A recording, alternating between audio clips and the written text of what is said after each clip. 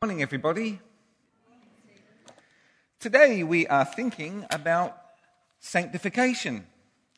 And as a branch of theology, the doctrine of sanctification is all about trying to understand, biblically, the progressive change that we see in the lives of Christians, whereby they become more and more like Jesus. This is a change wherein they experience greater and greater freedom from sin. I like words, so let's start by thinking about words. Paul begins his first letter to the Corinthian church with these words: "To the church of God in Corinth, to those sanctified in Christ Jesus and called to be his holy people, together with all those everywhere who call on the name of our Lord Jesus Christ." Well, sanctification, quite simply, just means becoming holy. In fact, sanctification means made holy. Or, alternatively, sanctification means holification, which isn't a word, but ought to be. Paul is saying, to translate him rather woodenly, to the church of God in Corinth, to those made holy in Christ Jesus and called to be holy. Because sanctification means made holy. Now, holiness in Scripture is a word that has several meanings. In the Old Testament, occasionally you might read about some article of furniture or food or clothing being holy. This means that that item has been set apart for God's exclusive use in one way or another. So then, the word holy means set apart for God's exclusive use. However, we also find that God himself is holy in a way that provokes people to worship, to awe and wonder and to surrender, or to fleeing in panicked terror. The angelic beings close to God's throne in heaven cry out continually, "Holy, holy, holy is the Lord God Almighty. The whole earth is full of his glory. Holy, holy, holy is the Lord God Almighty, who was and is to come."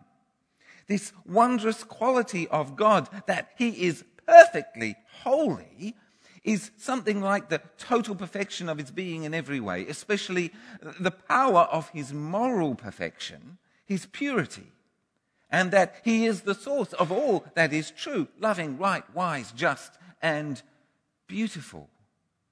And Jesus shows us this holiness in both ways. Jesus shows us and teaches us what it means to live a holy life in the sense of being set apart for God's exclusive use.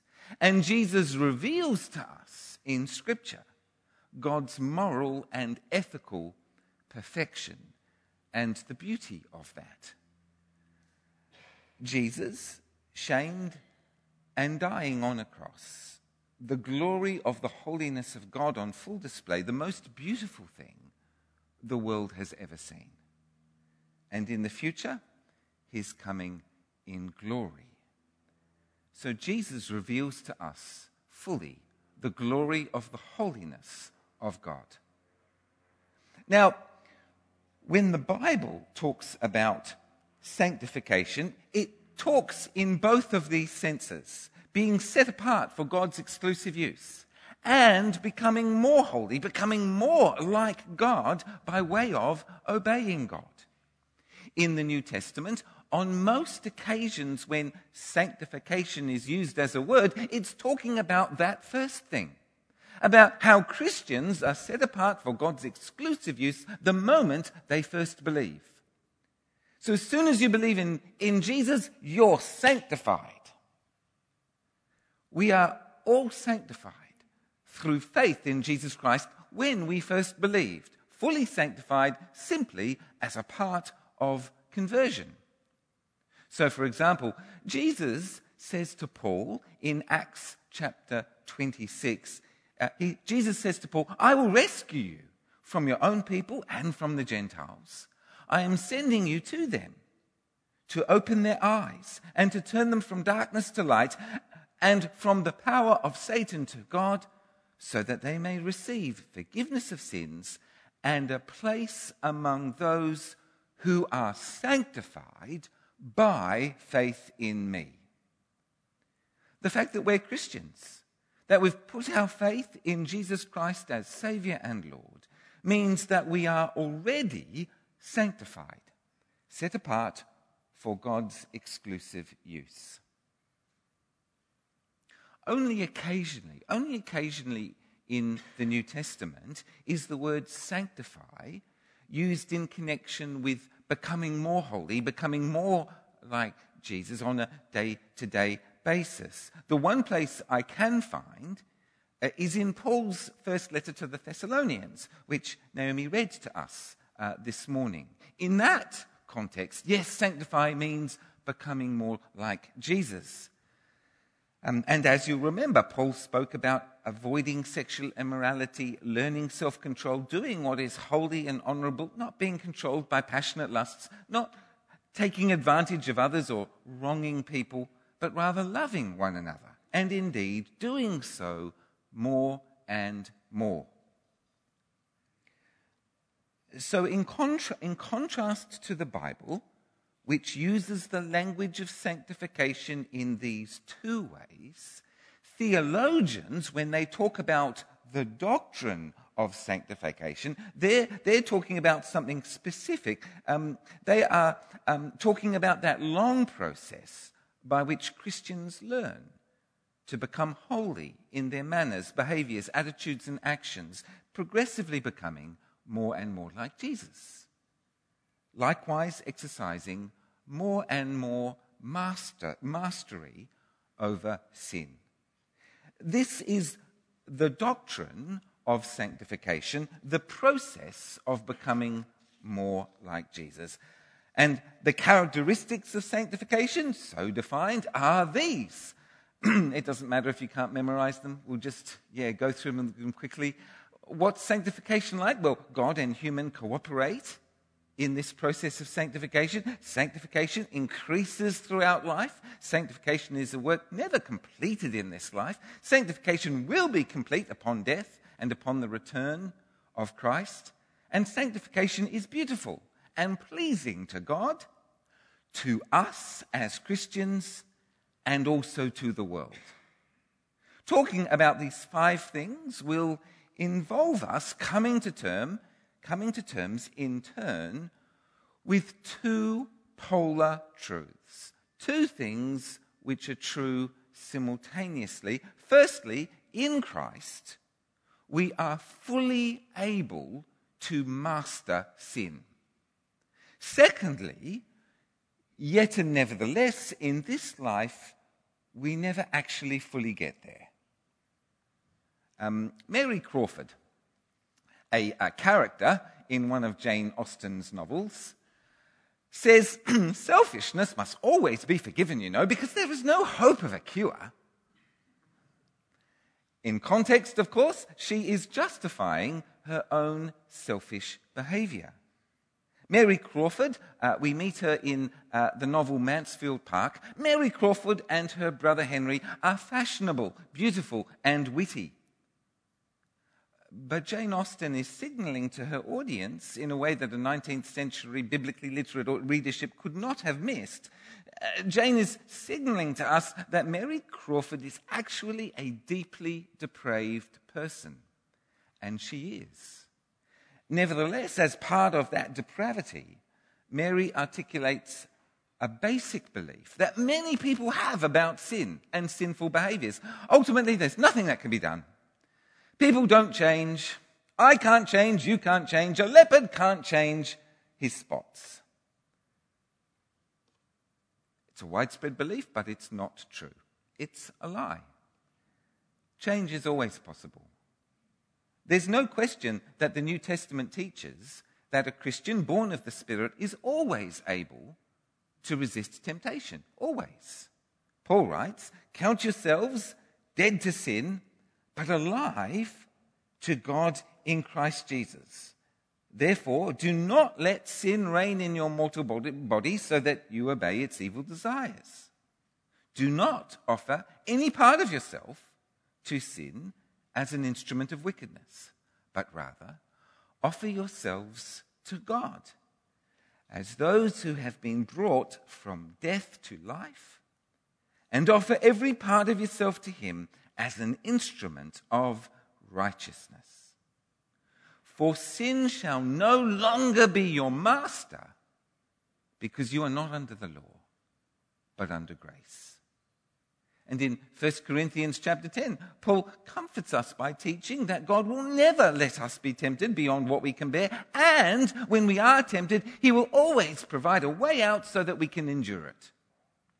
Jesus died on the cross in order to break the power of sin in our lives now. In celebrating that, however, the New Testament in places gives the sense, perhaps according to just the immediate reading, the plain reading, it gives the sense that God expects sinless perfection from all converts to Christ. Jesus said to his disciples, "Be perfect, therefore, just as your heavenly Father is perfect." And elsewhere, Jesus said, "Anyone who loves me will obey my teaching. Anyone who does not love me will not obey my teaching." And the Apostle John writes, "No one who lives in him keeps on sinning. No one who continues to sin has either seen him or known him." And throughout church history, throughout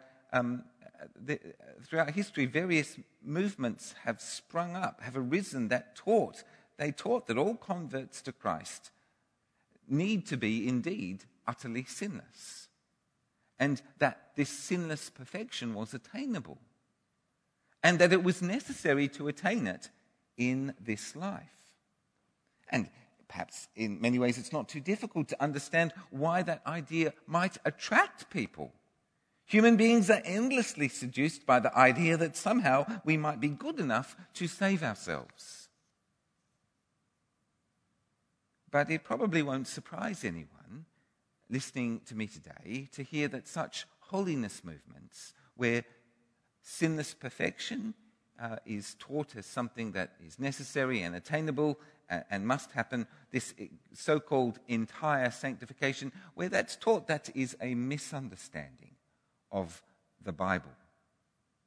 To be sure, Christians are done with sin as a foundational attitude. We have renounced rebellion against God and the despising of our neighbors. We've turned around. No repentant Christian keeps on sinning in the sense of willfully rejecting God's word. But as John also writes in his first epistle, if we claim to be without sin, we deceive ourselves and the truth is not in us. But if we confess our sins, he is faithful and just and will forgive us our sins and purify us from all unrighteousness. If we claim we have not sinned, we make him out to be a liar, and his word is not in us. And of course, Jesus, he teaches us to pray every day, "Forgive us our sins, as we forgive those who sin against us." So then, as Christians, we do indeed learn to master sin. But we also know we never get there perfectly. Not in this life. And in many of the things that we've talked about so far in this series of sermons, we've talked about things that God does, things that God alone does in this business of saving people. We've talked about election, regeneration, justification, adoption. That's stuff that God does and God does alone. But God and human beings cooperate in this process of sanctification. This is something that we work on together. God provides the power, we apply the power. God provides the power, we apply the power. And I won't say actually a great deal about this, seeing as it's one of the great topics of the New Testament. The New Testament actually is constantly talking about this. It is a process of learning God's way of doing things, but depending on Him for the power to put the decisions of our wills into action.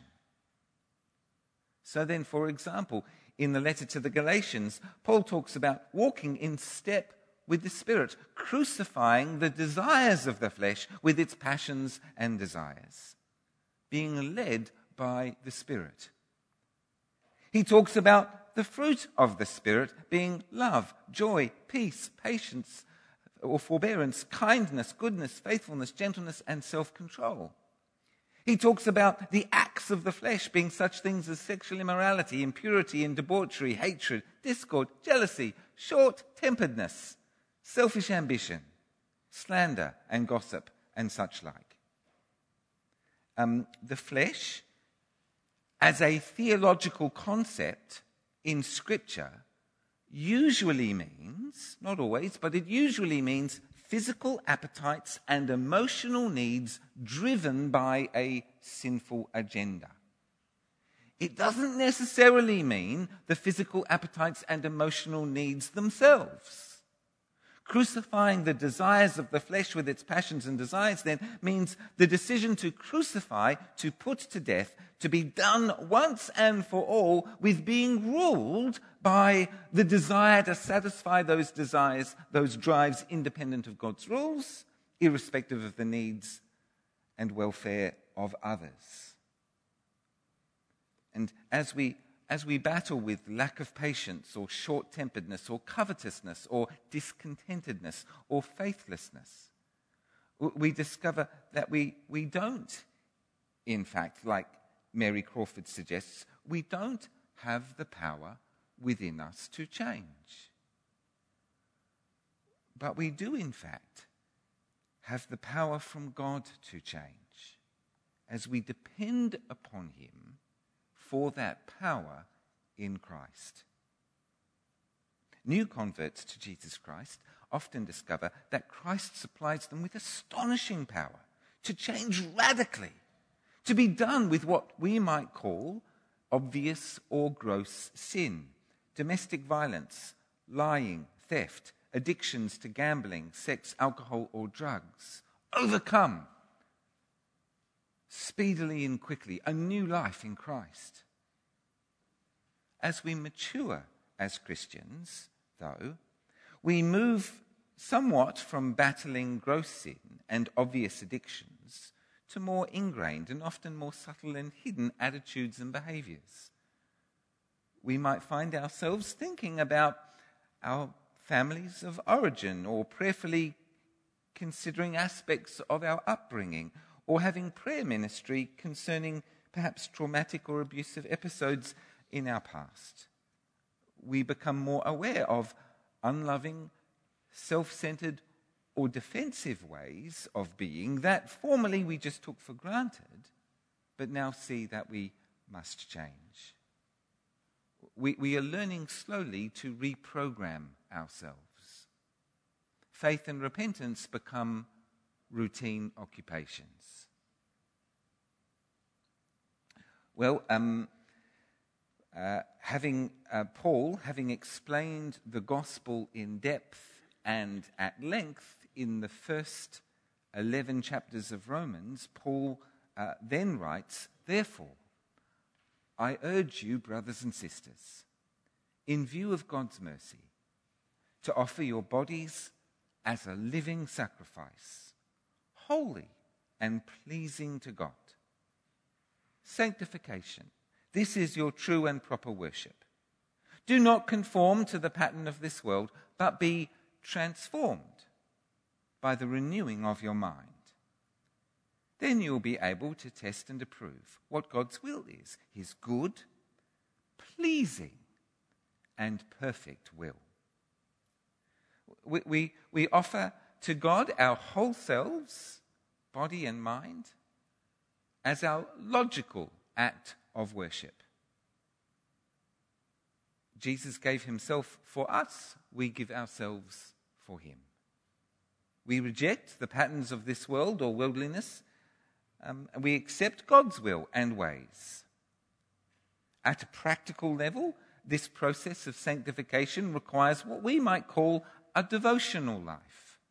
Involvement with a faith community, receiving teaching and discipline, habits of prayer and fasting, Bible reading and meditation, devotional reading, and so on and so forth.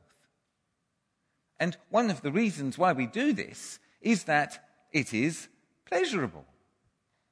God puts it in our hearts, a desire for him and a desire to please him. We love pleasing him.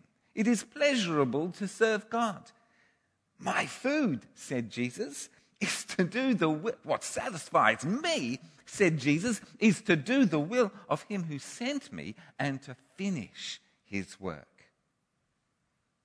When good fruit grows, generosity and grace, kindness, justice and mercy, patience, forgiveness, reconciliation, healing. Whole communities are transformed by such fruit. We attend to sanctification because it is literally attending to what we were made for, the representation of God to each other and to the creation. And thus, sanctification is humanification. It's beautiful and pleasing to God, to us, and to the world. But as we do this, as we see God more clearly in the face of Jesus Christ, we also therefore see ourselves more clearly. We understand our own depravity with greater and greater clarity and insight. We grow in our understanding of sin, that it is not just simply the occasional giving in to temptation to steal a paperclip or lie about what time we arrived at work, but that it is indeed deceptive and complex. It reshapes itself and reinvents itself in our own lives so that we are indeed in battle with a deadly and clever enemy within ourselves. As Paul explains in Romans 7, desire to do something can spring up like weeds because we've been told not to do it. And so, growing in spiritual maturity necessarily includes understanding more and more keenly our own desperate need for grace. This might sound paradoxical, but the more we progress in holiness, the more like Jesus that we become, the more and more clearly we see we need to pray, "Have mercy on me, O God, a sinner." It is the experience of grace, that knowledge that we are indeed forgiven, loved, accepted, approved of, adopted, saved, justified. It's that experience of grace that drives us forward, not under law, but under grace. Holiness driven by the energy of gratitude.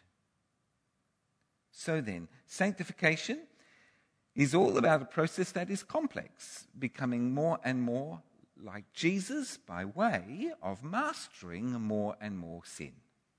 Not by doing more and more sin, but by mastering sin more and more. It's probably important that I clarify that. In Christ, we are fully able to master sin. No question. As we mature, we learn to do so more and more. And yet, secondly, in this life, we never fully get there. Do we ever? Of course. Theologically, it's understood that our souls are made perfect when our bodies die. In going to be with the Lord, we are freed forever from all indwelling depravity, finally and for all. And our bodies are made perfect at the resurrection when Jesus comes again. So then, we've covered those 5 basics I spoke of earlier. The characteristics of sanctification so defined are these. God and human beings, we cooperate in this process of sanctification. Sanctification increases throughout life. Sanctification is a work never completed in this life, but complete upon death and the return of Christ. And sanctification is a beautiful and pleasing thing, pleasing to God, pleasing to us, and also to the world. Sanctification. Usually in the Bible, this word means set apart for God's exclusive use, something that simply is so the moment that we believe. By faith in Jesus Christ, we are sanctified. In theology, this word is all about discipleship, becoming more and more like Jesus through the mastery of sin to a greater and greater degree. As we walk with Christ in the power of the Spirit, we are being sanctified, cooperating with him in our own restoration. Now, may the God of peace, who through the blood of the eternal covenant brought back from the dead our Lord Jesus, that great shepherd of the sheep, equip you with everything good for doing his will. And may he work in us what is pleasing to him. Through Jesus Christ, to whom be glory forever and ever. Amen.